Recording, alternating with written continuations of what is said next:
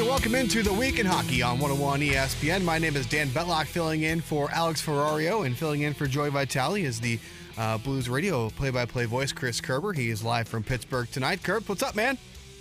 Hey, this is how you just come right off the bench and take care of things, Dan. Nice job. That's right. Next man up, and I'm ready to fill the fourth line role and do what I need to do, okay? Exactly. It's been one heck of a start for the St. Louis Blues this season. 18-5-6 points in every game but 5 this year. It's quite remarkable. They've played 29 games. They have 42 points. And Kerbs, there was a lot of talk about the Stanley Cup hangover, and the month of November was going to be a struggle. And sure, they had some bumps, but for the most part, it's been smooth sailing for this Blues team. Except for the injuries and how they've done it. They're finding the results without a doubt. But I'll tell you this, I got into the hotel last night and put on the NHL Network. We're lucky enough to have a hotel that had, sometimes it's amazing how many times a team will stay in a hotel that doesn't have NHL Network these days. But that's another topic for another story. Anyway, I put it on there, and they're going through the highlights of the games, and the Blues highlights are coming up, so I'm wondering what they're going to see. Mike Rupp is doing it, and they actually made the comment, like Mike Rupp said, Jamie Hirsch asked the question and said, man, did you really think that the Blues would be this good? And he said no, and he goes, he had the Blues either missing the playoffs or being just a bubble team to make the playoffs. Oh.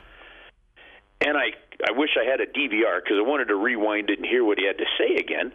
And I was listening to this, Dan, going, now wait a minute. You were good enough to win the Stanley Cup.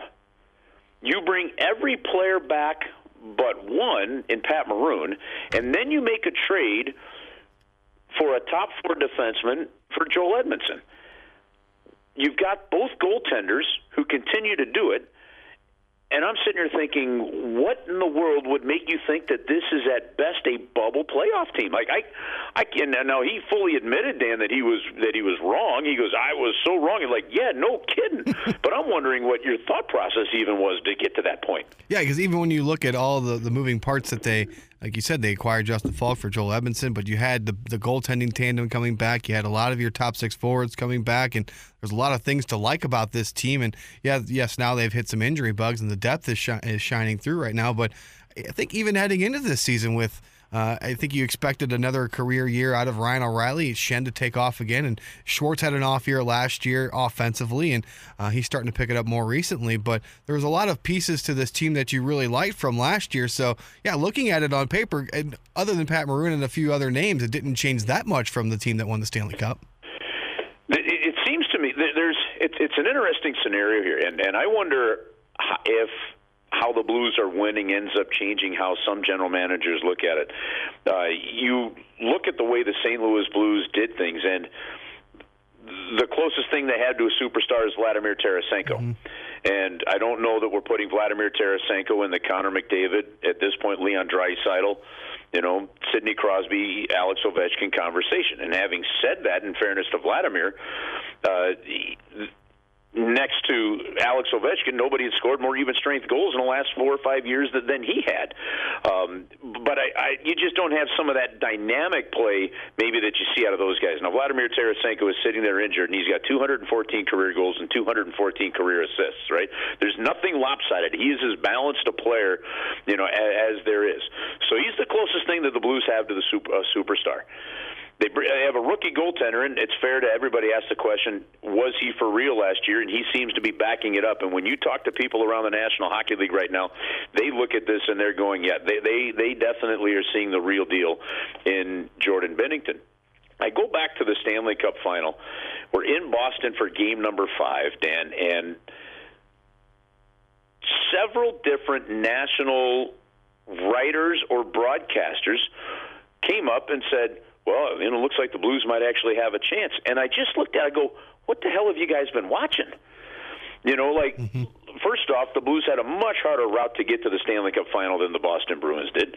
Secondly, in the second half of the season, there was no team that played better hockey than the St. Louis Blues did. Record-wise proved it. 5-on-5 hockey proved it. Goals against proved it. And so you're sitting there looking at it and going, hey, like guys, they don't want to trust their eye test for some reason. And so what the Blues have done here at the beginning of the year is spectacular. It shouldn't surprise people because of the success they had under Craig Berube for 40 games last season.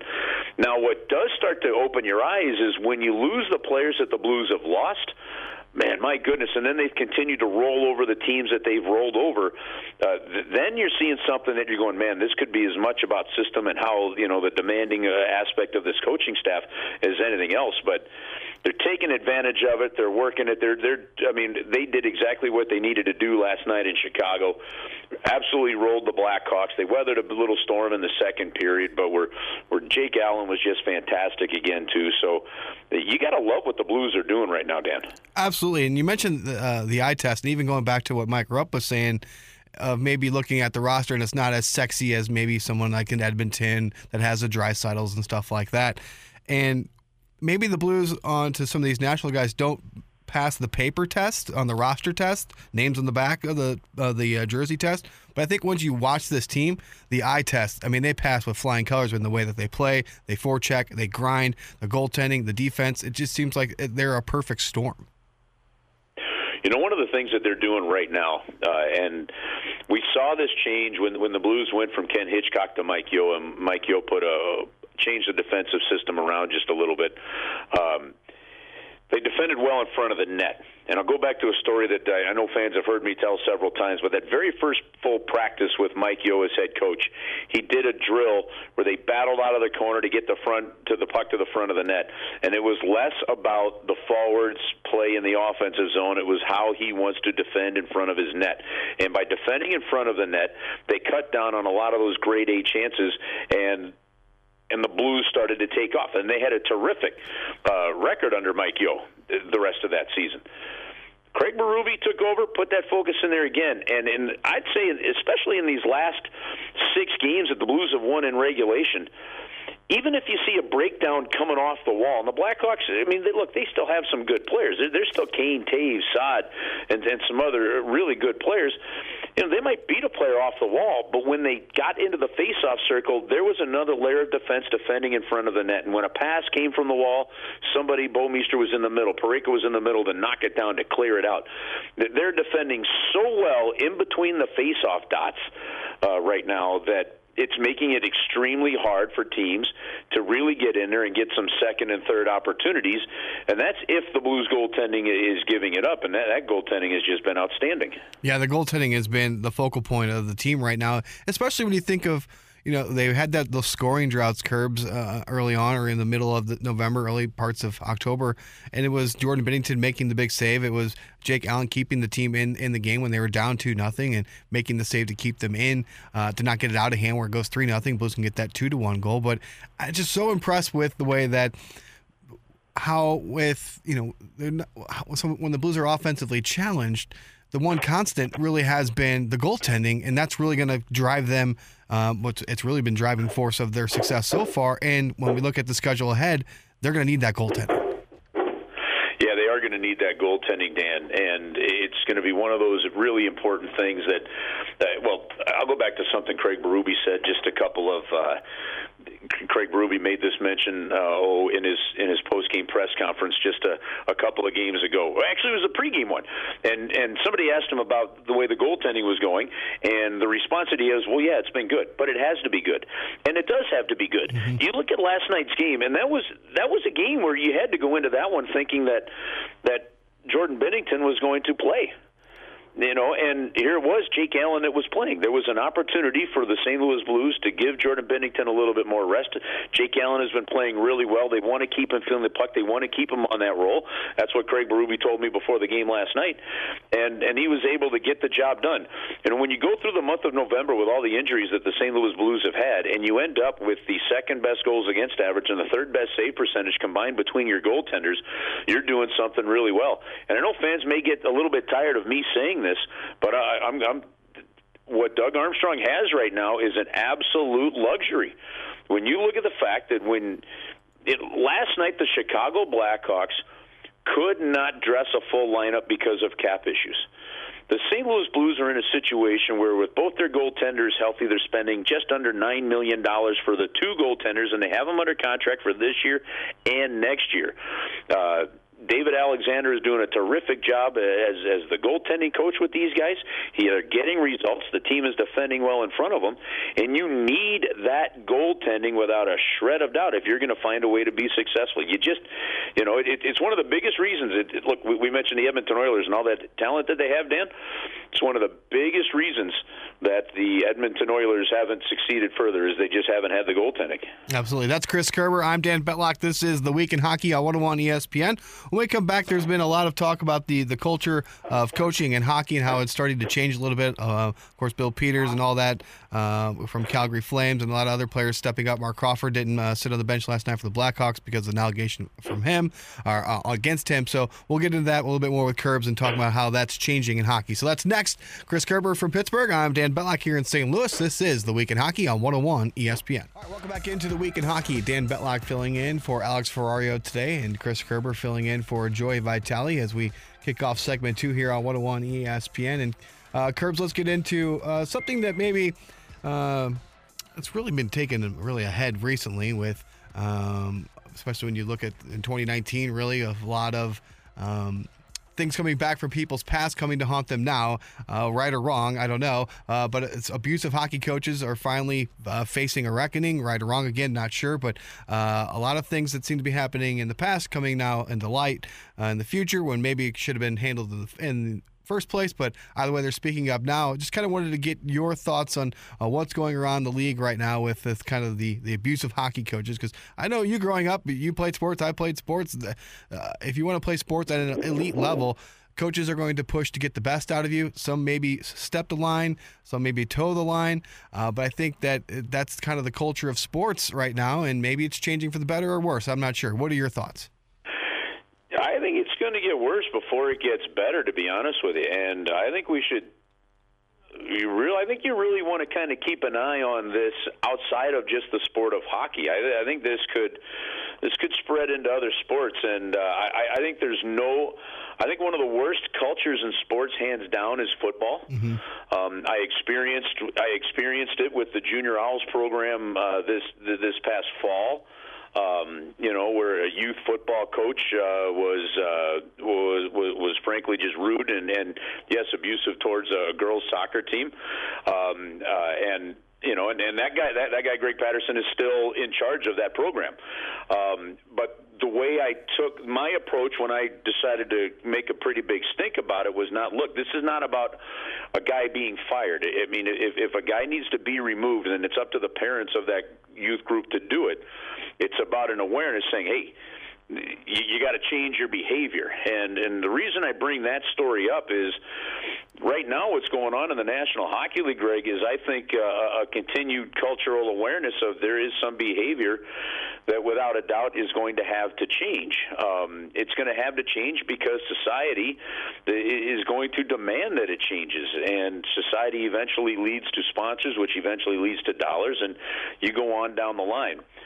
I think big picture, and we can get into some of the specifics here in a minute of some things going on in the National Hockey League. I know, like, Akeem Alou actually was meeting in the NHL offices today in Toronto.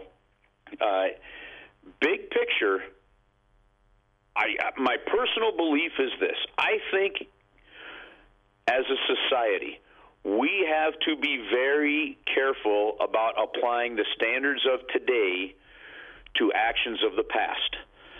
And I do believe that there are certain actions that do transcend time that need the awareness, but I also believe that being more awake of in certain scenarios and certain situations as a society now, Dan, I believe you have to be very careful in trying to apply those to actions of 20 years ago, of 30 years ago, of 15 years ago, and then holding people responsible for those actions today, way back then.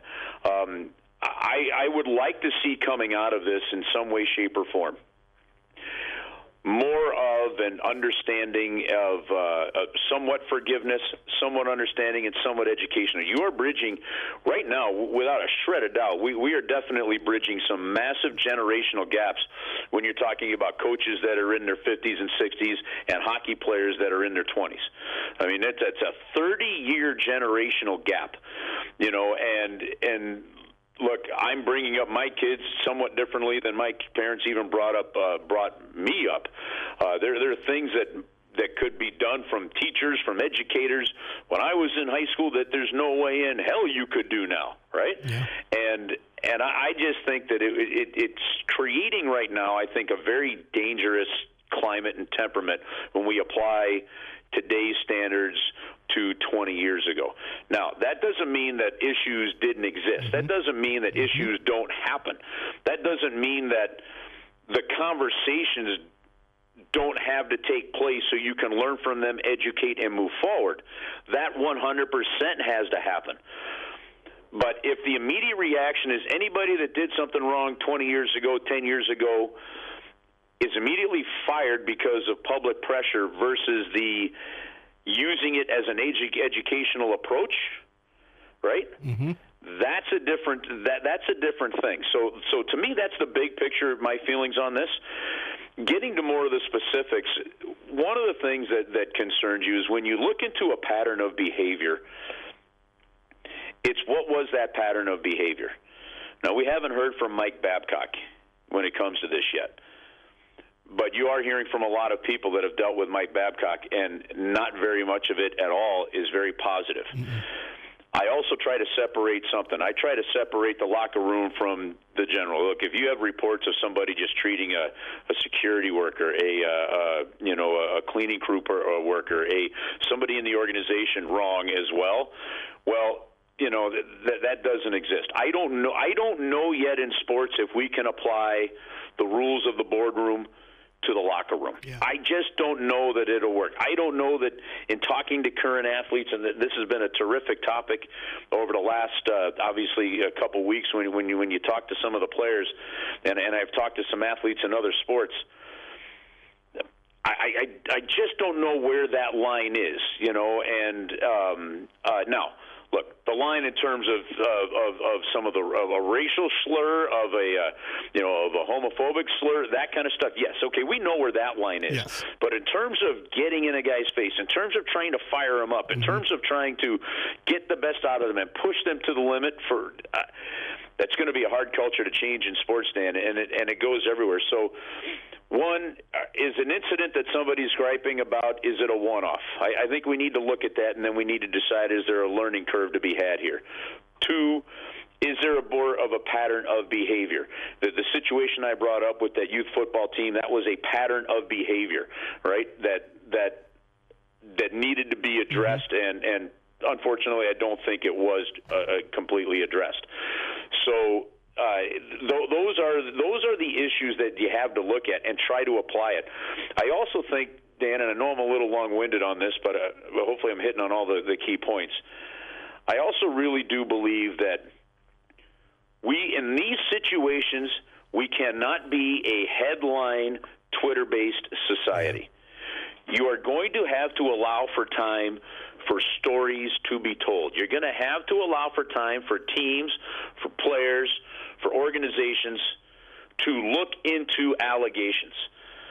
I was bothered that Mark Crawford was taken off the bench last night by Chicago. And I was only bothered because of this. One, unless the Chicago Blackhawks know more, unless there's other factors that show that pattern of behavior, I don't like the knee-jerk reaction of taking him off the bench just because of public opinion. Mm-hmm. I believe you do your due diligence, as Calgary did, and then when it really seemed to mount, then they pulled Bill Peters. All right? And now they had the luxury of having some time in between games. I don't like that immediate reaction. And when it comes specifically to the Crawford one, I think it's also, too, you have to consider a source here. Okay?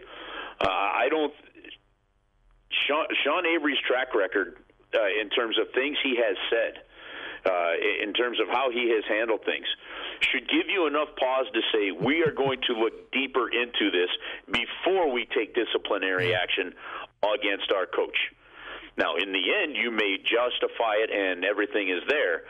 I didn't like the way that thing looked, at least on the surface, because of that, and because of, you're talking about a guy in Sean Avery, that his actions on the ice at times could be questionable as well. And so I think you have to consider all that factor in there. Now, having said all that, you got to tie it together with this, especially when it comes to mental health issues, okay?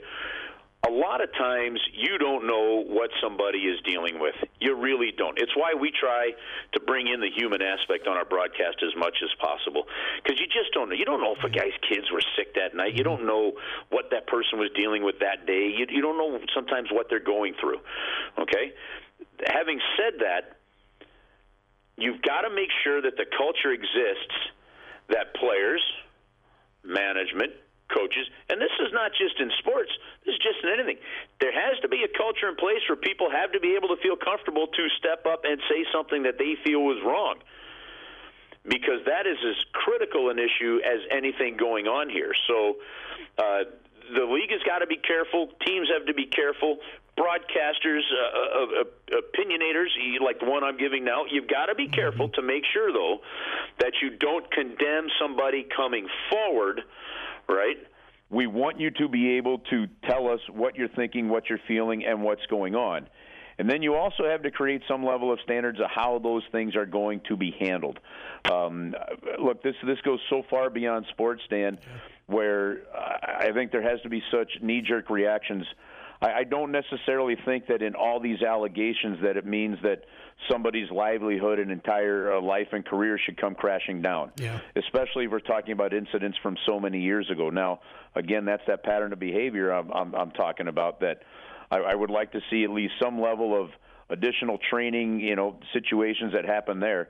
But, again, you have to decide, and the leagues are going to have to decide, the boardroom culture, how much of that applies to a locker room culture, and the players are going to have to be involved with it. But like I said, again, very carefully, you've got to listen to the people that have something to say, because one, it can be very therapeutic. Two, they may need to, and three, they may have some extremely valid points that you have to keep an eye on and and monitor, and you cannot just brush them under the carpet in today's world. So I do think that this is going to go beyond the National Hockey League, and this is going to start to permeate, I think, into some other sports around the country. Yeah, I think this is probably just the beginning of it getting into the sports world for sure. And going back to the kind of the knee-jerk reactions and kind of the Twitterverse in 2019, it seems where it's more of, I'm going to read the headline, I'm not going to read the story. Or, right. I read this damning headline, but when you get into the story, it's, there's a lot more to this. Or I'm going to read the story, then I'm going to make a decision when we don't know all the facts. And I'll give you an example. None of this right now is looking very good on Mike Babcock. No. None of it. Okay? Chris Chelios, in doing, the Spit and Chicklets podcast, told the story of Franzen. Franzen is then interviewed over in Sweden about it, and, the story comes out about what Johan Franzen was dealing with, from a mental standpoint, and how Mike Babcock really belittled him mentally, according to Franzen, and how that all turned out for him. And it is not a good story. Having said that, I don't know what Mike Babcock knew about Franzen's mental state before that. Yeah. Okay, now, that's not necessarily, and I hope fans hear this, that's not necessarily condoning the behavior that happened. But you can't necessarily throw the book at him from the standpoint of saying you knew this was going on and you ignored it and did this anyway. Those are two different scenarios. Yes. And so, to me, I think you do have to let some of the real story truly come out, and that's where the true journalists in the world that are going to attack and try and find exactly what happened is there. There's a fantastic piece right now on YouTube that Sportsnet did on Patrick Berglund. It runs about 10 minutes. If fans haven't seen it, fans should watch it, especially if you're a fan of Patrick Berglund. And you can see still some of the frustration that Patrick had and why things happened, but you also see some of the happiness and what he was dealing with. Well, he's a perfect example of nobody knew really what was going on in Patrick Berglund's mind after that trade to Buffalo. And so you try to handle things as just a normal player coming in, here's where we're going to go. And if somebody had known, and part of this is on Patrick, if he had been more vocal and more open about it, and you had a culture that could be more vocal and open about it in your sport, if that is the case, Patrick Berglund's NHL career may still be going on. Yeah. But it got so bad for him internally that he walked away from the team, and the team at the time wasn't even aware of how bad it was for him. So to me, Patrick Berglund is a great example of maybe not having all the information before you kind of figure out what's happening and what's going on. And as we know, when somebody starts to deal with things mentally, it can be a very difficult issue. Absolutely. That's Chris Kerber. I'm Dan Betlock. This is The Week in Hockey on 101 ESPN. When we come back, more hockey talk. We'll get back into the Blues, who are getting contributions from all over the ice. Nathan Walker, Ivan Barbashev, guys from the fourth line, De La Rose, stepping up and playing big roles for this team right now amidst all of these injuries. We'll get into that next here in The Week in Hockey, 101 ESPN. Welcome back into The Week in Hockey. Dan Betlock with you, filling in for Alex Ferrario on the phone with Chris Kerber tonight, who is live from Pittsburgh, the Blues and Penguins tomorrow night. You can hear that broadcast right here on 101 ESPN beginning at 6 o'clock with the Mitsubishi Electric pregame show presented by First Community, and then the puck drop just after 7 with Curbs and Joey. Curbs, let's get into this. The depth the Blues have been on display here with all these injuries. Steen out, Sundqvist out, Blais out, Tarasenko out. I think I saw it was, 13-3-3 without Vladimir Tarasenko. They just seem to be able to plug and play, basically, racking up points, which is instrumental in this league. It is a point accumulation league. The Blues are doing a fantastic job of that right now. Again, points in all but 5 games this season for the St. Louis Blues, and they have been getting contributions from all over the ice. Well, they have, and, there's a couple of factors that go into that. To me, first and foremost is you're playing a demanding system that everybody is committed to playing. And if the nights where the Blues can look discombobulated, it's where, a couple of players just aren't quite as committed to that system of play. It's predicated on solid defense. It's predicated on really strong back checking. And then, of course, the great goaltending that they've been getting. But it also, as we've seen with the call-ups that the Blues have had, Doug Armstrong, for a long time, Dan, has had this philosophy of making sure that you have NHL-ready players able to be brought up when an injury happens. And, yeah, look, it's going to really get tested when you're talking about a situation of 4 or 5 guys out of the lineup.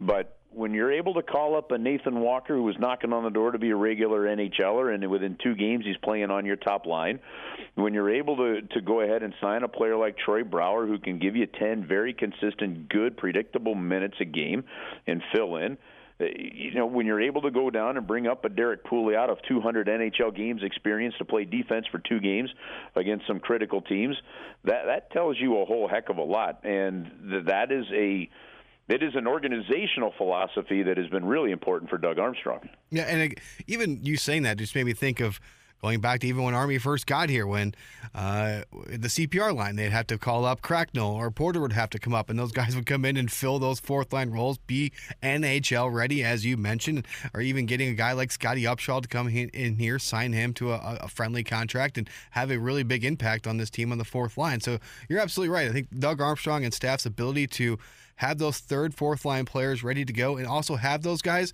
step into a top 6 role for a couple weeks as well, it says a lot about the direction of this team. I told the story to Bernie on Monday when I do that hit every Monday morning at 8 o'clock with Bernie Miklas, Dan. And one of Doug Armstrong's first moves that he wound up making was the trade of Aaron Palushai, who I believe was a second-round pick, early second-round pick. Traded Aaron Palushai to Montreal for Matt D'Agostini. Now, Palushai had a cup of coffee, but really didn't pan into anything in the NHL. And I remember what Doug Armstrong told me at the time. He goes, look, we can wait for this player to develop, or we think that there's a player that plays a similar style that what we think that Aaron Palushai would play, and he's further along in the development. So we were able to make that move and advance that by a year or 2, and Aaron played, or Matt D'Agostini was a very solid player for 3 years with the St. Louis Blues. That's what they did. That's what he did with Derek Pouliot. He found guys that hadn't had job offers yet, and they go out and they make them a job offer, and then those job offers, they see opportunity, and it's really an important aspect of how the Blues philosophically do it. You've got to be able to call up a guy like a Nathan Walker, who you think is more NHL ready than a Klim Kostin. And so Klim Kostin comes up, had a really good first game, and then just an okay second game and a not-so-okay third game. You fully expect that to happen when you call up a 20-year-old to play in the National Hockey League. All right, well, you're going to have less of those big peaks and big valleys when you call up guys that have a little bit more experience. And then the story of Troy Brouwer and how they talked at that day, and next thing you know, he's coming in, and he ends up making this team. Now, all of a sudden, instead of having youthful mistakes, which some fans love to have the youth, they want the youth coming up, but they don't want the mistakes that are going to come with it, right? And they're coming. You know, they don't want to put up with the ups and downs, and fans can get a little impatient sometimes and not realize just how, you know, you can do sometimes more damage than good by young players making mistakes at the pro level, at the major league level, the NHL level, than if they're in the American League or in AA or AAA baseball. You can get away with mistakes at those lower levels and learn from them. In the National Hockey League, you can't get away. You can't get away with those mistakes. They end up in the back of your net. You end up losing a game, and then a coach says, I don't know that I can play you. So you've got to be careful with those learning opportunities with the young players. Blues have done a great job of stocking themselves with enough veteran players that when they need to call people up, they can come in and find a way to help this team. Now, where it's going to get real interesting to me, Dan, is if and when guys start to get healthy, what do you do? Yeah, especially with guys like Nathan Walker, who's seemingly playing himself onto this roster with the way he's played the last few games. And then you just signed Troy Brouwer. Mackenzie McEachern's played well in his time. Jacob De La Rose is finally starting to find his role. You're absolutely right. It's going to be something to watch here when Steen comes back, Blake comes back, Sundqvist. They've got more depth now, which is obviously a good thing. They're going to have some tough decisions to make. Well, they will, and that depth can disappear in a real hurry. Larry Plow always talked about asset management. At one point in time, Matt Walker, big defenseman for the St. Louis Blues, wore number 28. If Matt Walker was playing well enough to stay in the National Hockey League, and the Blues kept sending him down. And when you asked Larry Plow why you're doing it, he would say asset management. He was the one player that they could send up and down that they didn't have to worry about having to clear waivers. If he had to clear waivers, they were convinced that somebody was going to take him, and then you lose that depth. Well, the Blues, now the flip side to what we just talked about with having more of these veteran players, right, is even though you might have a guy like Nathan Walker or even Troy Brouwer signed a two-way contract, even though you might have those guys on two-way contracts, once you've called up Nathan Walker, and I believe it's and I'll have to double-check on this, but I believe it's the 10 game in 30 days. If he's up for 10 games or 30 days, he'll have to clear waivers to go down. I'm pretty convinced if you put Matt Walker on waivers, he's going to get claimed by somebody. Now, whoever claims him has to keep him on their NHL roster. They just can't claim him and send him down to the American Hockey League. He would have to clear waivers with that organization to be able to go down. So you've got that situation. So one of the reasons Troy Brouwer signed a two-way contract and was willing to do it is he's betting on himself. You know, that there isn't an opportunity, that he proves in this window while guys are hurt that he should be and can be an everyday regular NHLer, and the Blues can afford to keep him on the roster if that's the case. The other reason he did is two-way contracts are actually, you're more likely to get picked up by another team if you have a two-way contract. Because let's say the Blues were to put Troy Brouwer, for example, onto waivers, right? And heck, for whatever reason, it's Nashville or it's Washington or it's Boston. Somebody goes, you know what, he's been playing well, we could use him, but we may not have to be locked into him because if they were to put him on waivers, they could send him down if they have a roster situation. So, you know, you're not even thinking right now about Vladimir Tarasenko coming back until at least March, if not 1st of April, right? It's the end of March would have been that 5-month window. So that's one guy you're not worrying about. Oscar Sundqvist wasn't as bad as they thought it was. As a matter of fact, yesterday wasn't even walking around in a boot, just had a tennis shoe on. That's a good sign. Alexander Steen skated a couple of days ago. I haven't had an update, you know, from him on where he's at. But you got to figure he's still maybe, you know, a good couple weeks out. So these guys have an opportunity to prove themselves, but if they hit that threshold and then those guys start to come back, don't forget you're pretty tight up against the cap, the St. Louis Blues are. They might have to put a guy or two on waivers, and if they end up getting taken, they end up getting taken, and that's kind of the cost of doing business. But it'll definitely be intriguing because you'll have to decide, hey, do you keep Mackenzie McEachran's on a one-way contract. Jacob De La Rose, you acquired him. What do you do with him? Is he one of the guys you're keeping?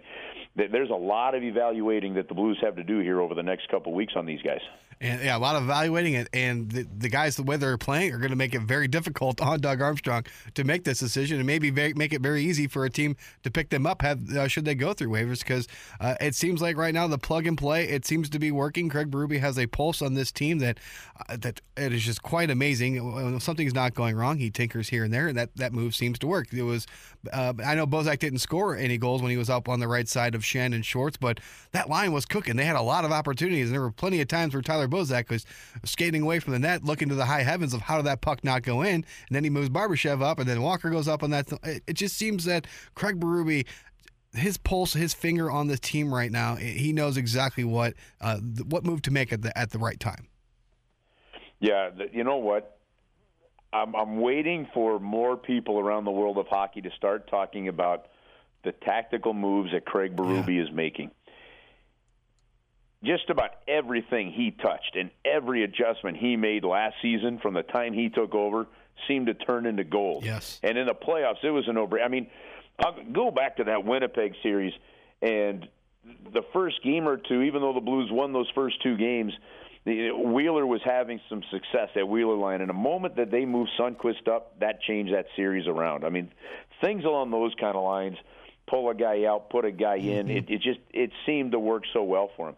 I think Craig Berube is showing to be a terrific in-game tactician. Something just doesn't feel right. The other night, wasn't happy with the chances that he was seeing for Schenn and Schwartz, and he put Nathan Walker up there because of his speed and the way he can hound the puck. Things along these kind of lines, it's a terrific aspect of his game that, still being fairly new with the St. Louis Blues as a head coach, we're still learning as outsiders just how good he is in this department, but he's been fantastic at it. Yeah, and he absolutely has, and he's off to a great start this year. Kerbs, thank you so much for joining us. I know you got to get back into stuff in Pittsburgh, so thanks for joining us in the Week in Hockey, and we'll talk to you and Joey tomorrow for Blues Penguins. You got it, Dan. Great job filling in for Alex. Hopefully he's feeling better, and we'll talk to you guys for all the game day festivities tomorrow. All right, that's Chris Kerber. Coming up next on the Week in Hockey, we'll have a cup of Joe with Joe Vitale, who sits down with Zach Sanford, and they talk some Star Wars. That's next here on the Week in Hockey on 101 ESPN. Right, welcome back into the Week in Hockey on 101 ESPN. My name is Dan Betlock, filling in for Alex Ferrario and Joey Vitale. Big thanks to Chris Kerber for joining us from Pittsburgh for a few segments. Don't forget Kerbs and Joey on the call tomorrow night. Blues and Penguins, 7 o'clock puck drop right here, 101 ESPN. One of the things we like to do during our intermissions during the Blues broadcast is a Krispy Kreme Cup of Joe. It's Joe Vitale. He's in the locker room, and he sits down with Blues players and plays a little Would You Rather, talks about life, talks about movies, just tries to get an angle outside of hockey to get these guys talking. So it airs every first intermission. So between the first and second periods of our Blues broadcast on 101 ESPN, you can catch the Krispy Kreme Cup of Joe. And last night, he had a chance to sit down with Zach Sanford. We're here with Zach Sanford on this Cup of Joe. And Zach, I first want to get into a little bit of hockey really quickly. Back with O'Reilly and David Perron over this last stretch of games. And first of all, how's it feel to be back with that old line? And what is something that they do on a daily basis in their game that you just really admire and you're trying to implement more in your game? Yeah, it's been awesome being back with them. I mean, I think the last few games especially, we're starting to really get our game back, that we had a lot of last year. So it's been fun and exciting. As far as those two, you can just watch them and see all the little things they do so well.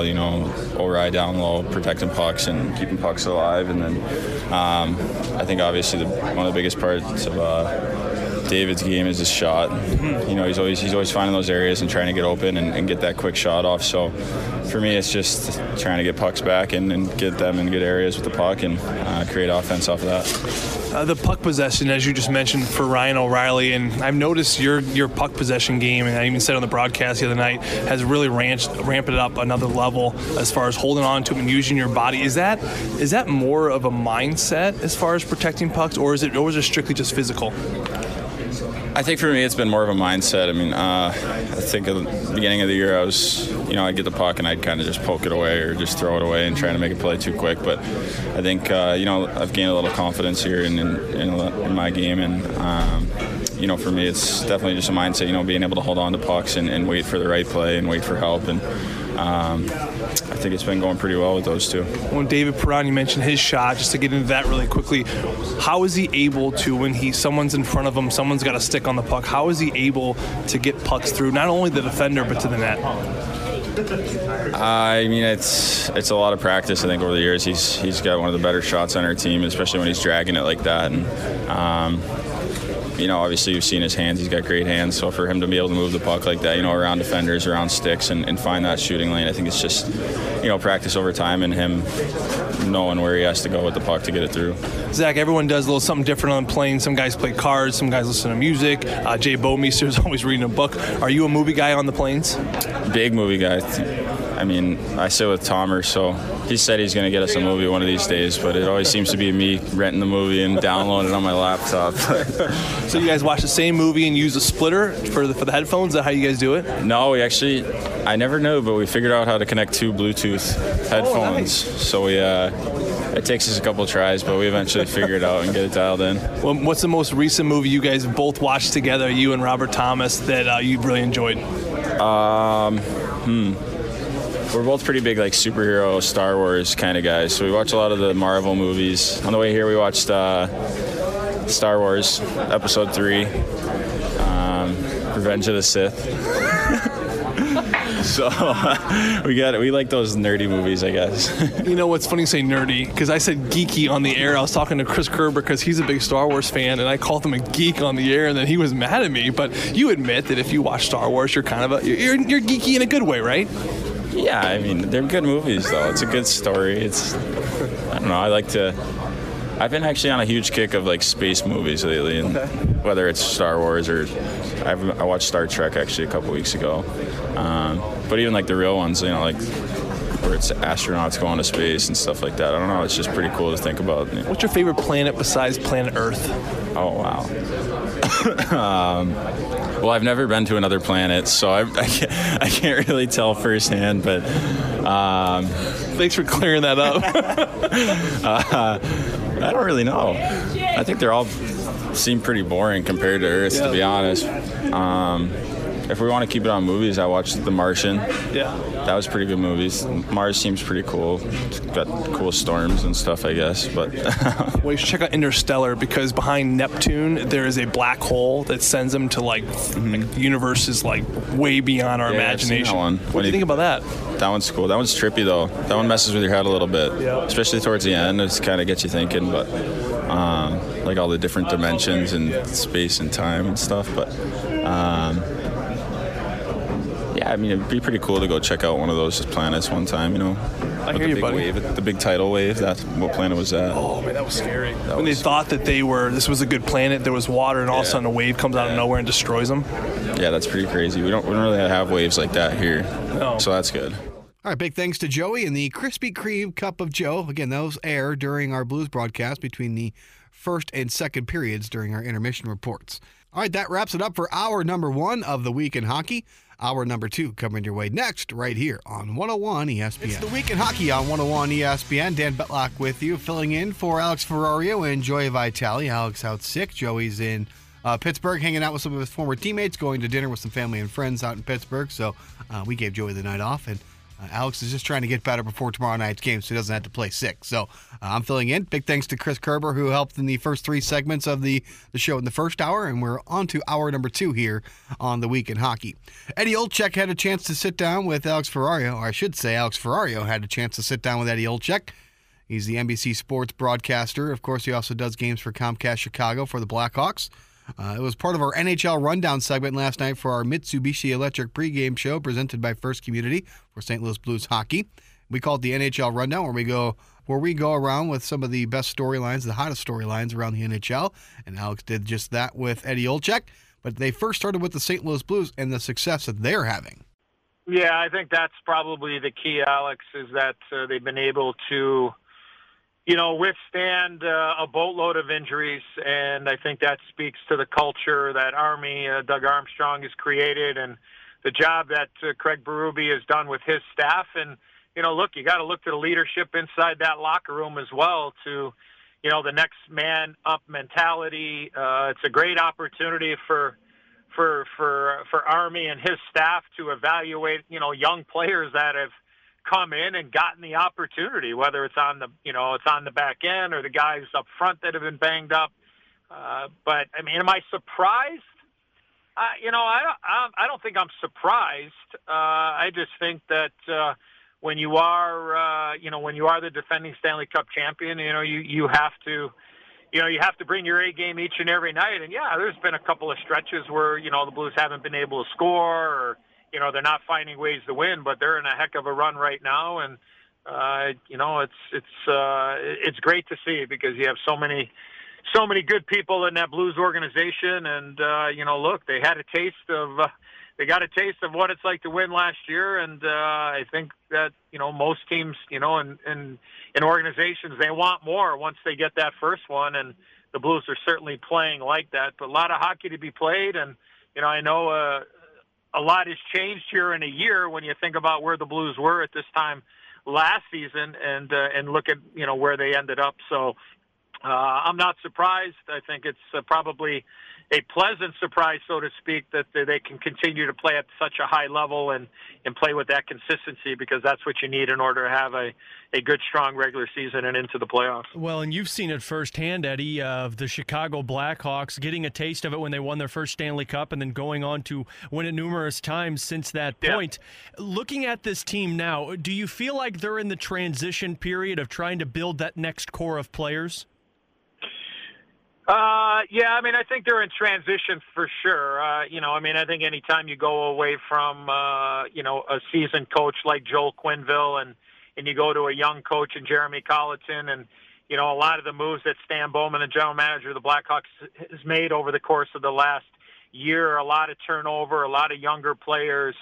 I think that they're in transition. But look, the expectation, I mean, when you talk to this team and the organization, like, they're talking about playoffs, but, right now sitting dead last in the Western Conference, sitting dead last in the division, only 1 point out of dead last in the Western Conference. And, when you look at, the wild card teams and, the teams that are, kind of dug themselves out of some holes early in the season, that being, especially San Jose and Dallas, that really struggled and now have kind of turned their seasons around.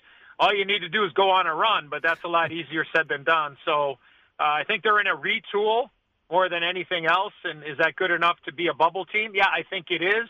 The goaltending has been just absolutely phenomenal, Alex. The tandem of Robin Lehner and Corey Crawford has just been absolutely off the charts so far this year, and given the Blackhawks a chance to win a lot of the games that they've been playing in. So, we'll see, kind of what transpires here in the next 30 days or so. But, this is a team that still can be dangerous when you have a guy like Patrick Kane, who had an incredible month.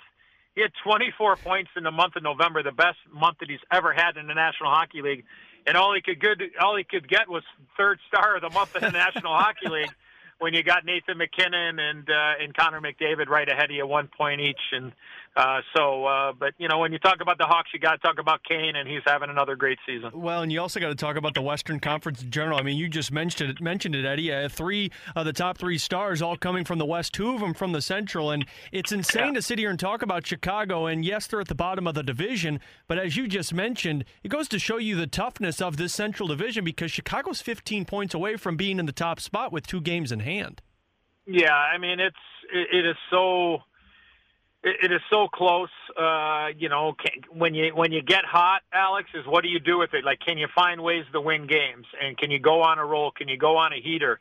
And that's what that's the ability that separates you from everybody else in the conference and in your division. But do you have those capabilities? And it is so close.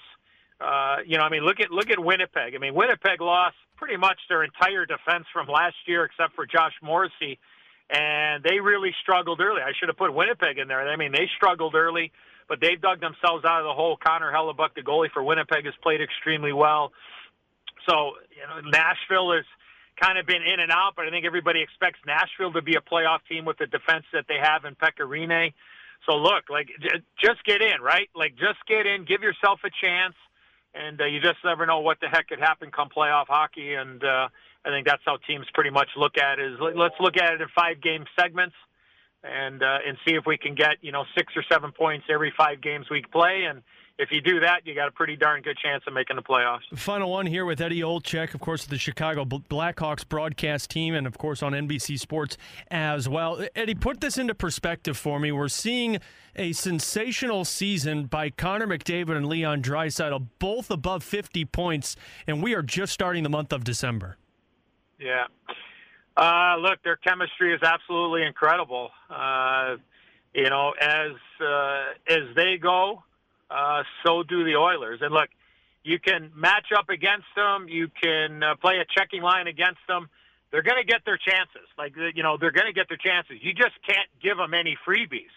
You just can't allow them those free opportunities. You got to know when they're on the ice, and you got to really make them work for what they're going to get, because they're just absolutely difference makers. And it's just absolutely incredible to see. And I would throw another guy in there if I can, Alex. I mean, David Pastrnak right now for the Boston Bruins. I was in Boston on Friday for a game on Black Friday on NBC against the New York Rangers, and I think he scored his 24th goal that day, and then he scored his 25th, I believe it was last night, if I'm not getting my nights mixed up, against the Montreal Canadiens. I mean, he got 25 and 25. I mean, we haven't heard these kind of numbers since the Golden Brett and Wayne Gretzky. I mean, We really haven't. Even Ovi. I mean, he's had some incredible runs, but when you're looking at a guy averaging a goal a game for the first 25 of the regular season, you're sitting there going, this guy's like on an 82 goal pace, and we know he's going to go dry at some point, but those guys in Edmonton are obviously special players, and it's always fun to see those guys on TV, and much more fun to see them in person, because those guys are what helps drive the game and sell the game, and it's great to see great talents having fun, and it's nice to see Edmonton winning as well. I mean, it's a great hockey market, as you know, Alex, and we'll see if they can hold on to their place there in the playoffs. I believe, and just, Alex, if I can, I believe is that Edmonton and Arizona, both of those teams are playoff teams. Now, are they good enough to stay in the top 3 in their division? I could go on both sides, but both those teams are going to be in my opinion. So who's coming out? Like that, that's the beauty of trying to look at this thing and figure it out, with everything being equal and everybody staying healthy and no catastrophic injuries or anything. I think both those teams are going to be in the Western Conference, and those are two teams that weren't sniffing the playoffs last year. You talk about excitement, and it's all going to be in the Western Conference. And as you mentioned, Eddie Olczyk, it just keeps making the game that much more enjoyable. Eddie Olczyk, it's always a pleasure to catch up with you. Have fun with this Blackhawks and Blues game tonight, and I know we'll be seeing you in St. Louis soon. All right, sounds good, Alex. And also, I get the Blues again on Wednesday night for our national game on NBCSN with the great Doc Emmerich and Brian Boucher. So I get plenty of Blues hockey here in the next 48 hours. I got the Hawks and Blues tonight, and then I'll be in Pittsburgh for the Blues and Penguins on Wednesday night. The double whammy, Blues coverage there with Eddie Olczyk. All right, that was Eddie Olczyk on our NHL Rundown segment. You can catch our NHL Rundown segment on our Mitsubishi Electric pregame shows for St. Louis Blues hockey. Right around it's our second segment in our pregame show. So we like to go around the hottest topics around the league with some of the most well-known hockey personalities. So big thanks to Eddie O for joining us here. All right, we're into hour number 2. When we come back, we'll have our Clarkson Jewelers player profile. We'll take a look inside Brayden Schenn. And John Kelly had a chance to talk with Scotty Bowman recently, so we'll replay that for you next. So more to come on 101 ESPN. The Week in Hockey on 101 ESPN. Hello, I'm Dan Betlock. I'm filling in for Alex Ferrario and Joey Vitale. They normally captain this ship on Tuesdays from 6 to 8. Alex out sick today. Joey's in Pittsburgh for Blues Pens tomorrow, as the Blues look to continue their winning ways on the road. Let's get into a Clarkson Jewelers player profile. You can hear these on our Mitsubishi Electric pregame shows as well. Let's take a look at Brayden Schenn. It's time to get to know your Blues with a Clarkson Jewelers Blues Player Profile. Clarkson Jewelers is an officially licensed Rolex jeweler. For tonight's Blues Profile, we take a look at the top line centerman, Brayden Schenn. O'Reilly for Schenn. Schenn waits, shoots, they score! Already off to an incredible start this season, the Blues forward and alternate captain has 13 goals, 11 assists in 24 games. And as we often do here on our Clarkson Jeweler Blues Profile, we take a look into how players escape from the game. And as Schenn notes, with training being a 365 days a year job, it's important to be able to get away. Summertime obviously a little different than winter. Summertime's more, obviously the odd vacation, but golfing, some boating. We live in Kelowna, British Columbia, so just kind of, hanging out. There's a big lake that runs right through the middle of the city, so there's multiple things, obviously, like paddleboarding, stuff like that. So it's all good. I think it's important to, obviously hockey, it takes a toll. The way it goes, even from now when I broke in, it's kind of guys didn't start skating until mid-August, and kind of, get going that way. I think now the way it is with the young kids and coming up and everyone, so much on the line with obviously NHL and the job and the way the business is going, you pretty much have to skate lots of summer now, and you're training all summer, and if not, the next guy's going to probably take your job. So it's kind of a full-time job, which it should be, obviously, but so I think it's important to get away from it as much as possible. Plenty of travel in the NHL season and plenty of chances to unwind. So where, in his opinion, are the best road trips? Favorite road cities, it kind of goes without saying. The fun ones are Dallas, Vegas, New York, LA. Tampa's always good to go down to Florida, stuff like that too. So obviously those are the tops of the list. The warm weather where it's kind of got everything, the restaurants and some cool places to go. I think Vegas is always cool. You can kind of do whatever you want. You can obviously go out and have a good night, or you kind of go just have a good dinner, go to a show, or you can gamble or do it.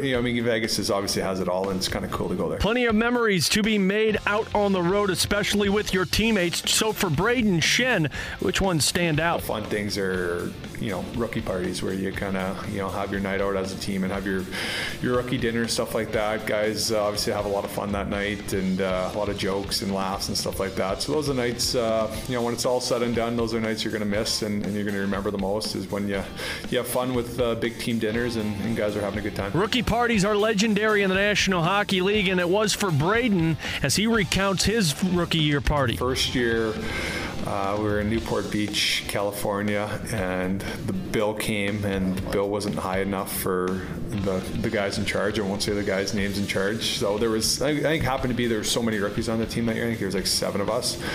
So, and then we went out that night in Newport, and there was like dead no one out. So guys kind of said that's not a rookie party, that's not kind of how you do it. So we did it the next year, following year in Atlantic City, New Jersey, just outside of Philadelphia. They're kind of the same group of guys, kind of had to pay the bill 2 years in a row. So hey, it's all in good fun. You're never gonna be mad about paying a rookie dinner. It's it's kind of a welcome to the league moment. Well, whatever Schenn is doing to unwind throughout the NHL season, he needs to keep doing it, because he's putting up incredible numbers for the Blues as they hold on to that top spot in the Western Conference.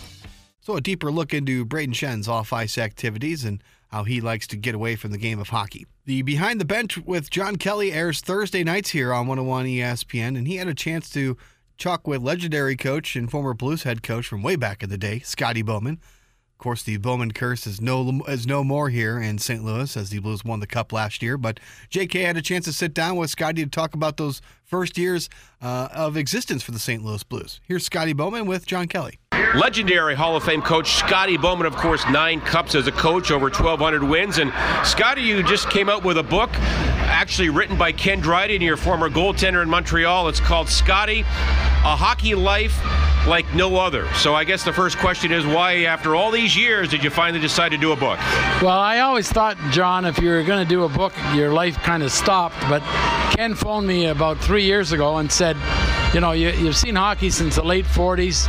You got to put it down in writing. And Suella was always my wife. always saying, you know, you got a good memory, but, you know, you got to put it down in print. So he convinced me that we could do it on our own schedule. And I come down here in October, and he would phone me twice a week. We'd work on just interviews, and then he would send me the transcripts and say, is this what you said and this is what you meant? And then he of course, he's done books before. So I felt comfortable because we knew each other too. Scotty, I've read half the book. It's excellent and great detail. I mean, did you write things down over the course of your career, or do you just have a photographic memory? No, we kept. We are collectors. We kept a lot of paperwork and a lot of programs and yearbooks. But no, I always tried to. I think it came from the days when I got injured and I didn't play. I went to work for a paint company in Montreal, Sherwin-Williams, and at that time I was in the stock records, and I had to memorize a lot of different codes for three different kinds of. They had 3 companies, so I think I developed my memory, but most of it was from my memory. And of course, it was almost 52 years ago to the day. It was a few weeks ago in November in '67 when Lynn Patrick came to you and said, I will no longer coach the team, and he wanted you to coach. Do you remember the night it happened and the day it happened? I do remember. We were having a tough time we were getting better, but we weren't winning, and we were sort of falling a little bit behind, although, as you know, John, that first year, only 6 points separated the first and the 15th. But I knew I was going to coach the second year, so it wasn't. I mean, I was a little bit nervous going in. I did know our players in Kansas City though, and he said, "Look, whatever you want to do," because we had some players that I thought could come up and help us, and I think we had fellas that were down there like Terry Crisp and guys like that. We made some changes, but the big trade that year, which lasted a long time for them, getting Red Berenson and the late Barclay Plager. We traded our leading scorer, but Ron Stewart was about in the mid-30s at the time. Rangers wanted a good checker that could play, because they were a good team at those years. They wanted somebody that might be able to keep up with Bobby Hull, and so the timing was perfect. I had known Red from minor hockey days with Hull Ottawa. He had the misfortune of coming up to Montreal at the wrong time with so many strong centers, and Red played for the Rangers a little bit.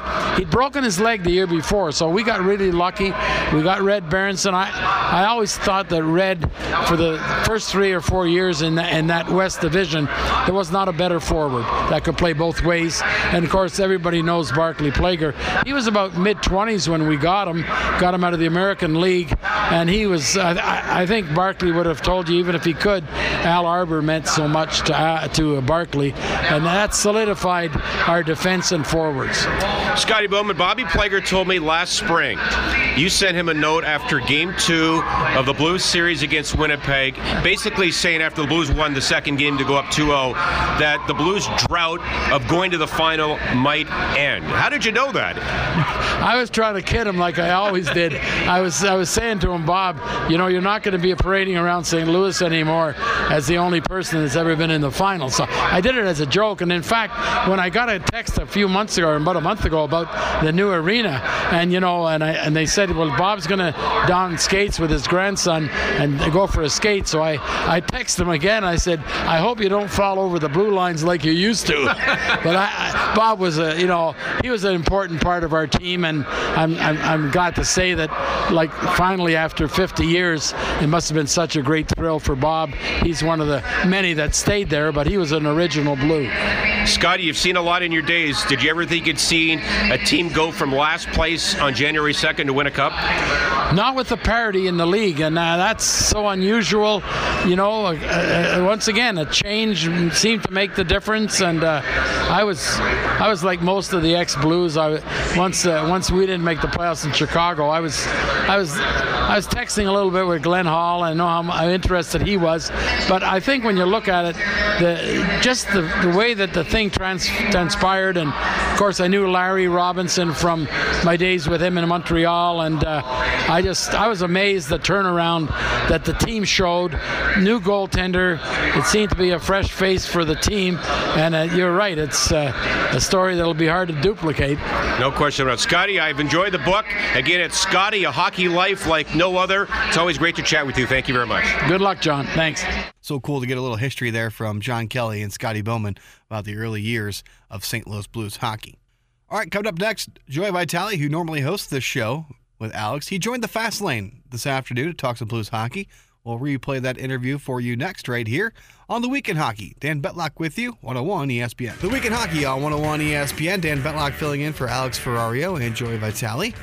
Speaking of Joey Vitale, let's get to an interview here in just a second that he did with the Fast Lane. But don't forget, coming up next, we'll have a highlight recap of the Blues win over the Blackhawks. So you'll hear all the best highlights from last night's victory over the Chicago Blackhawks. Joe Vitale was in with the Fast Lane today with his regular weekly hit. Here's what Joey had to say with the Fast Lane, talking St. Louis Blues hockey.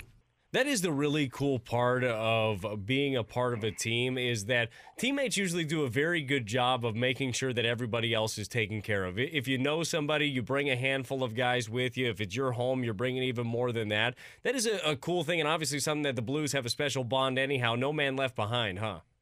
Well, it's a tight group. It is, Brad. It's a really tight group here in St. Louis, and, we're very lucky to have really good people here. And I talked to some of the other teams around the league, and some teams just aren't that lucky. And I think that you look at the leadership group, not just from the team standpoint, but from the broadcasters. Everyone at Fox Sports Midwest has been terrific. Everyone gets along really well, and it always is like that. I mean, we get to cities, and right when we get to the hotel room, within 5 to 10 minutes, we have a group chat line that kind of gets fired up, and someone throws it out there, where are we going to dinner tonight? And guys just start throwing around Italian, steak, sushi, whatever, you know what I mean, and meeting lobby at this time. And everyone does get together on a routinely basis, so it is really nice to have had that, especially around the holidays, as you mentioned, because there are times you are away from your family. For example, we're heading to San Jose and L.A. It's the last trip before Christmas.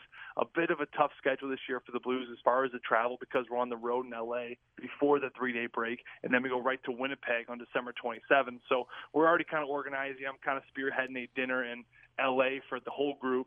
Not only dinner, but we're going to do a gag gift exchange, which I go back as a player. I remember it was one of my favorite times of the year, my favorite nights of the year, where every player draws another player, and then you give them a gag gift, something funny, something cheap, obviously under $10, but something to kind of, for them to open up at dinner, and then you kind of reflect on something, a funny quirk about that player, and everyone kind of shares in the laugh. So we're going to implement that this year around Christmas time. But again, it's just about getting everyone together and making them feel like the second family that they are. I have one more thing before we get into the actual hockey stuff. Have you figured out the difference between Paul Revere and Paul Bunyan yet? Dude, I don't know why I keep messing that up. Like, it's not that hard, right, guys? I mean, not at all. This is the third time over the last 2 years I have screwed that up. Last season, of course, we were on KMOX, but if you guys heard it, I think Colton Parayko took a hard whack on someone, and I said, "Oh, he curves. He comes down on him. He looks like he was chopping down, an apple tree like Paul Revere." And Curb just goes, "Joe, I think you're talking about George Washington." And it was a cherry tree. Yeah, it was a cherry tree. And to my defense, and this is true, and to this day, people laugh about that. I say, okay, so you're going to tell me that Paul Revere, who was born throughout the American Revolution, spearheaded that whole movement, not a lot of technology, you're telling me he never cut down an apple tree at some point in his life, and then people just kind of laugh. And then last night, I don't know, I got Paul Bunyan. I thought Paul Revere was the big giant, but then he told me it was Paul Bunyan. These Pauls, man, they got me all confused. Which one has an ox? That's Paul Bunyan, right? Yeah. Okay. Yeah, nailed it. I actually saw there's a huge Paul Bunyan ox statue in Minnesota, in Brainerd, of all places, which is the city north. I don't know if you guys heard of it, or it's about 3 hours north of Minneapolis. It's famous for the Paul Bunyan and Blue Ox, a big old statue. I went to hockey camps up there growing up, and so I should have that by now. But I don't know, man. I've been hitting the head a lot, guys, throughout my career, which is still a shock why I got this job. But I'm hanging in there, and Curbs is keeping me honest. Joey Vitale with us in the Fast Lane on 101 ESPN. How does what the Blues are doing stack up to what you've seen as an NHL player, as an NHL analyst, as an NHL fan? I find what the Blues are doing to be remarkable. What do you think? I do too. I really do, Randy. I looked at this thing about 3 or 4 weeks ago when Vladimir Tarasenko goes down, when Alexander Steen – well, let me just back up for a second. You come into this year, I guess, and you got this target on your back, and it's really hard to repeat. It's really hard to come out and to play good hockey right away because of that target. The Blues kind of wiped that slate clean. They proved to the team, they proved to everyone in the league that not only are they going to get pushed around, but that wasn't a fluke last year. They actually are a really good team. So that was step one. Then step two really came when a lot of injuries came to play. Vladimir Tarasenko goes down, Alexander Steen goes down, Sammy Blais, Oscar Sundqvist. They started to pile up. Then you started thinking, okay, well, this is where they're going to break. This is where they're officially going to bend, and then they're going to break. They're going to go through a little bit of a lull here because of the injuries. We kind of saw this coming. Everyone thought in November that would be a lot of injuries, and this team would finally start to fall off. Well, that happened. And what are we seeing now? We're seeing the Blues are continuing to win. And this is the most amazing thing, and you call it fascinating. I would use that word as well because at some point you're wondering up there, I'm wondering up there in the booth, at what point is it going to give? At what point are these guys going to start losing games? At what point are they going to stop getting the bounce? At what point are they going to stop getting the save? And every game you think it might be coming, they just continue to go out there and prove it more and more and keep winning games. Now, that happened to me about 3 or 4 weeks ago where I kind of got that. And then a couple days ago, I'm sitting up there looking at this team, and I'm kind of thinking to myself, okay, they're injury-plagued. The travel's been atrocious. These guys are exhausted. They're Stanley Cup champs. They don't have anything to prove anymore. Why do they keep winning? And I'm out there watching Nathan Walker flying around on that first line. I'm watching Jacob Delarose, who they got from Detroit, kind of revived that fourth line. Mackenzie McEachran, who didn't really get a good chance in the playoffs last year, now he's coming up and playing good. Ivan Barbashev, his minutes are increased. Now he's stepping up big. Justin Falk, you kind of keep going through, and there's about 6 or 7 players now into this lineup that weren't there at the beginning of the year. And instead of looking at it like, these are younger players, these are call-ups, these are trades, these are nobodies that are going to hurt the Blues, I actually think it's the opposite now. I think what we're starting to see is that with Craig Berube, the style that required under Craig Berube to win games like they did last year for the Stanley Cup Finals, it requires energy, it requires players that play aggressive. I think if you have Tarasenko and Steen, and I think if you have a healthy group, I think that's when the Blues would be losing right now. But instead, they have young guys, they have feisty guys coming up from the minors that are full of energy and full of vinegar, and they want to go out there and they want to play hard for Coach Berube. So it's kind of been the opposite effect. I think the Blues have used these injuries in their advantage because now instead of having a whole group of tired Stanley Cup champions, now you have about 6, 7, 8 guys who weren't really throughout that playoff run last year that are full of that energy and that are carrying the pace, and then they're playing great hockey and they're picking up the slack for the injuries, and they're playing that Craig Berube aggressive style of hockey with a lot of energy because they have a lot of energy. So I think that's what has really become evident to me, and it's just amazing how it's all kind of unfolded, but it's been fun to watch. Joey, life is good when you got a couple of goalies that are tearing it up also. Jake Allen, what was unreal again last night. We know what Binnington has done. That's kind of a nice weapon to have at your disposal, isn't it? Well, yeah, because you don't want to lean on one guy too much. No one wants to lean on one player too much. It's same pride for pitching. Some pitchers probably want a night off, I would imagine. I never played the sport, but if some wanted 2 weeks off. You know what I mean, Brad? But if you're a closer for a team, if you get to go out there and close out a one-run game every single night, at some point it would be nice to look up at the scoreboard in the 8th inning and see you have a 6-0 lead and you're going to throw someone else out there. And I think that's what we're starting to see now with Jordan Binnington. They were going to use Jake Allen when the season started. Simply, the main reason to use Jake Allen was when Jordan Binnington needed rest. So a back-to-back situation, 2 games in a row, maybe 2 out of 3 coming up on a weekend. At some point, you got to throw Jake in there because you want to get Binnington a little bit of rest. Because of how well Jake has played, especially on the road, it's kind of flipped now. It's not just to get Binnington rest. They're putting him in there because they really look at these games like we can win this game. Jake's played very well in this building. He's playing really good on the road. So not only are we going to get Binnington a little bit of rest, but we're going to get Jake in there to kind of stay sharp as well. So now the pressure a little bit off Jordan Binnington. I also compare it to a quarterback in football. If you're a dynamic quarterback like Tom Brady, what's your best asset? To have a good running game. It takes the pressure off you from throwing the ball every single down. You run the ball, and then every now and then you can throw, and then you catch defense off guard. Well, it's the same way for Jordan Binnington. He doesn't have to have the pressure to go out there and throw a 30-yard throw every single time, because he's got a great backup where every now and then he can take a seat on the bench, reflect on it, look at the game, maybe think of it from a different angle, and kind of regroup himself night in, night out, where Jake's going to come in there and serve some really good minutes. But the team is playing incredible in front of him. You know, Jake has always been a good teammate his whole time in St. Louis, but I think he really endeared himself to his teammates, especially in that last playoff run. A humbling process for Jake, of course, last year, having a youngster come in like Binnington take over the job. Not only that, but win a Stanley Cup championship. And Jake just went a step further, not only being a great teammate throughout the process, but, you know, emulating the goaltenders throughout the playoff stretch, acting like Tuukka Rask in practices, acting like Hellebuyck in practices, just for the team. I mean, that takes a lot of, you know, selflessness, putting your ego aside and doing what's best for the team. I think really in that moment, the team really grew to love Jake even more. And now you see him play, and it's just amazing. Like last night in Chicago, I mean, guys are blocking shots even to the last minute because you're up 4-0, but they didn't care. They wanted to make sure Jake got the big goose egg at the end of the night. So it certainly is great having not only one goaltender, but now the Blues have two. And to me, guys, right now, the best 1-2 punch in the National Hockey League. Big thanks to Joey Vitale. Again, he couldn't make it for the show tonight, but was able to do a quick hit for the Fast Lane earlier this afternoon. All right, coming up next, we'll have a highlight recap of Blues Blackhawks. That's next here on 101 ESPN. Welcome back into the Week in Hockey on 101 ESPN. Final segment here as we wrap it up this Tuesday 2-hour edition of the Week in Hockey. My name is Dan Betlock. I've been driving this ship, filling in for Alex Ferrario and Joey Vitale. Those two should be back with you next Tuesday. I'll be producing back in my normal role. But let's hear how the St. Louis Blues beat the Chicago Blackhawks last night. Blues with a nice 4-0 victory over the Hawks. Jake Allen with a shutout. He's now second all-time in shutouts in St. Louis Blues history. Continues to climb up the charts. Jake played fantastic last night, especially in that second period where he made 11 saves. And the Blues took care of business on the road in Chicago last night. Let's hear how it happened.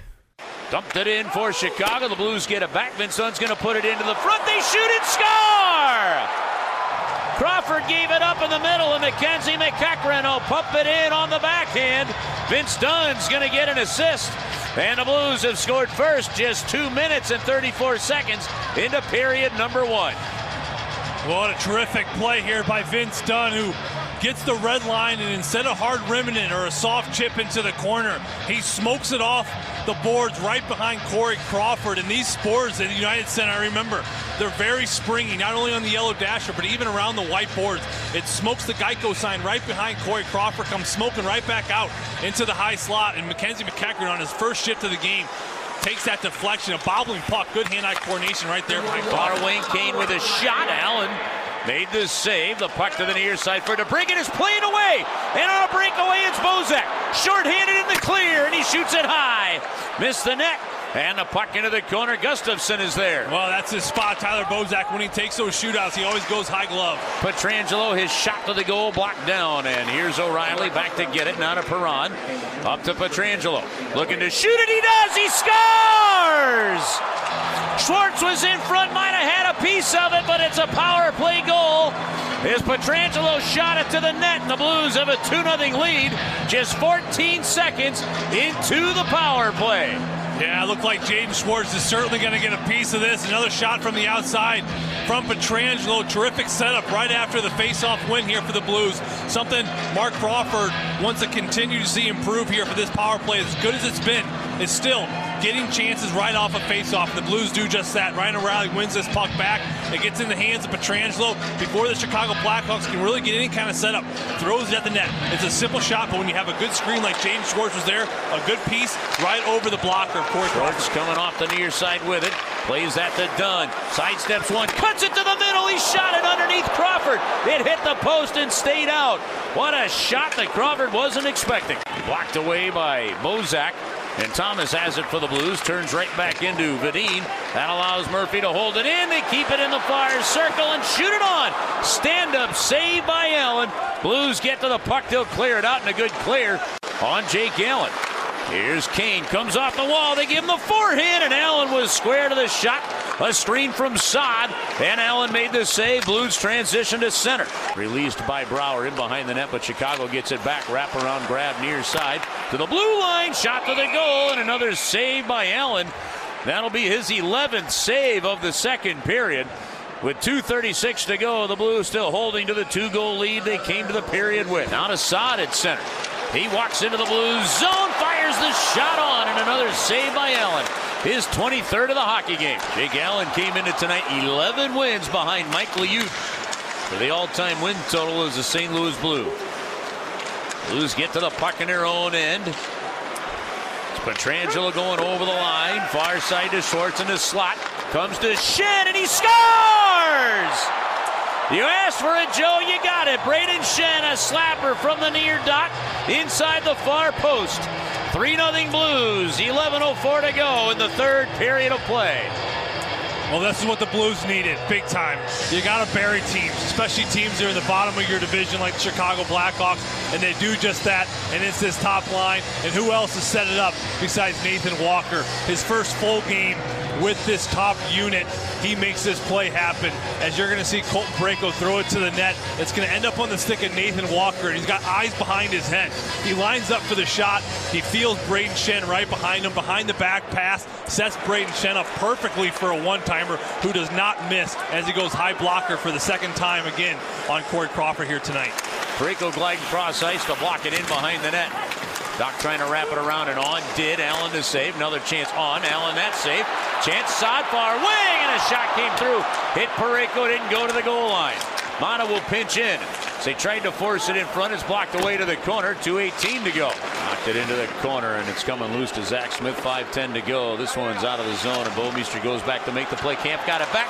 Walks it in front. Terrific defense. The Blues recover with Bouwmeester and Falk, and no shot away. Slid all the way through past Perron. Nylander turns to the right and then blows a tire. He went down hard.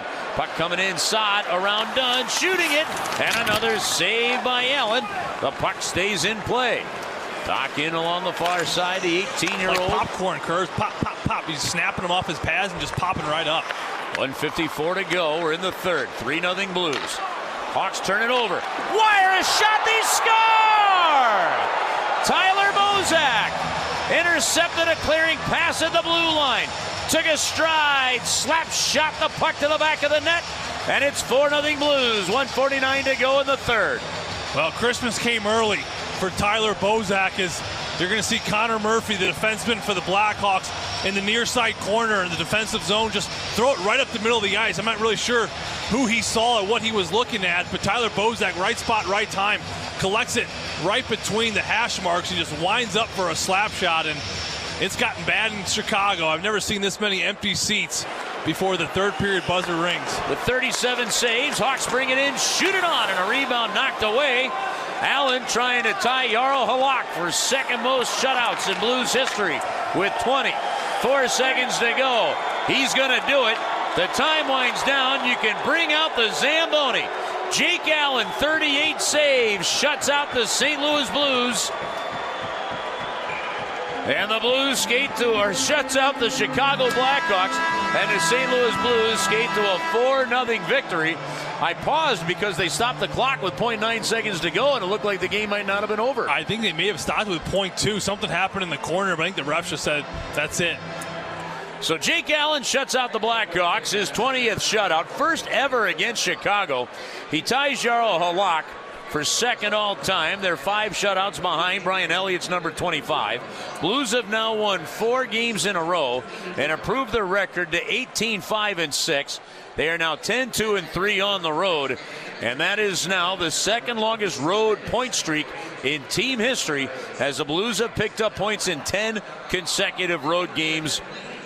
That's a lot going on and a heck of a run for this hockey team. The Blues now sit at 18-5-6 atop the Western Conference, atop the Central Division. That's going to wrap it up for the week in hockey. We're back on with Blues Hockey tomorrow at 6 p.m. Mitsubishi Electric pregame show presented by First Community starts at 6. The BMW of West St. Louis pregame skate starts at 6:30. Puck drop just after 7 with Curbs and Joey. That's going to wrap it up here for the week in hockey. Remember, folks, as I always say, go see a ball game often. Follow your local teams. It really is fun for the entire family.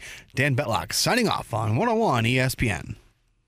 To be your best every day, you need proven quality sleep every night. Science proves your best sleep is vital to your mental, emotional, and physical health.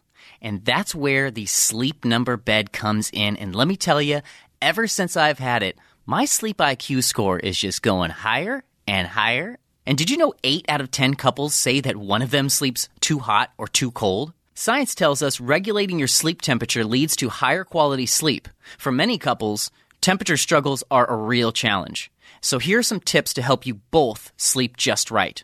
Look for beds designed with temperature benefits, such as the new Sleep Number Climate 360 smart bed that actively warms and cools each side so you both sleep blissfully comfortable. And now save 40% on the Sleep Number 360 Special Edition smart bed, plus special financing for a limited time. Only at Sleep Number stores or sleepnumber.com/podcast1. Sleep Number, the official sleep and wellness partner of the National Football League. Subject to credit approval, minimum monthly payments required. See sleepnumber.com for details.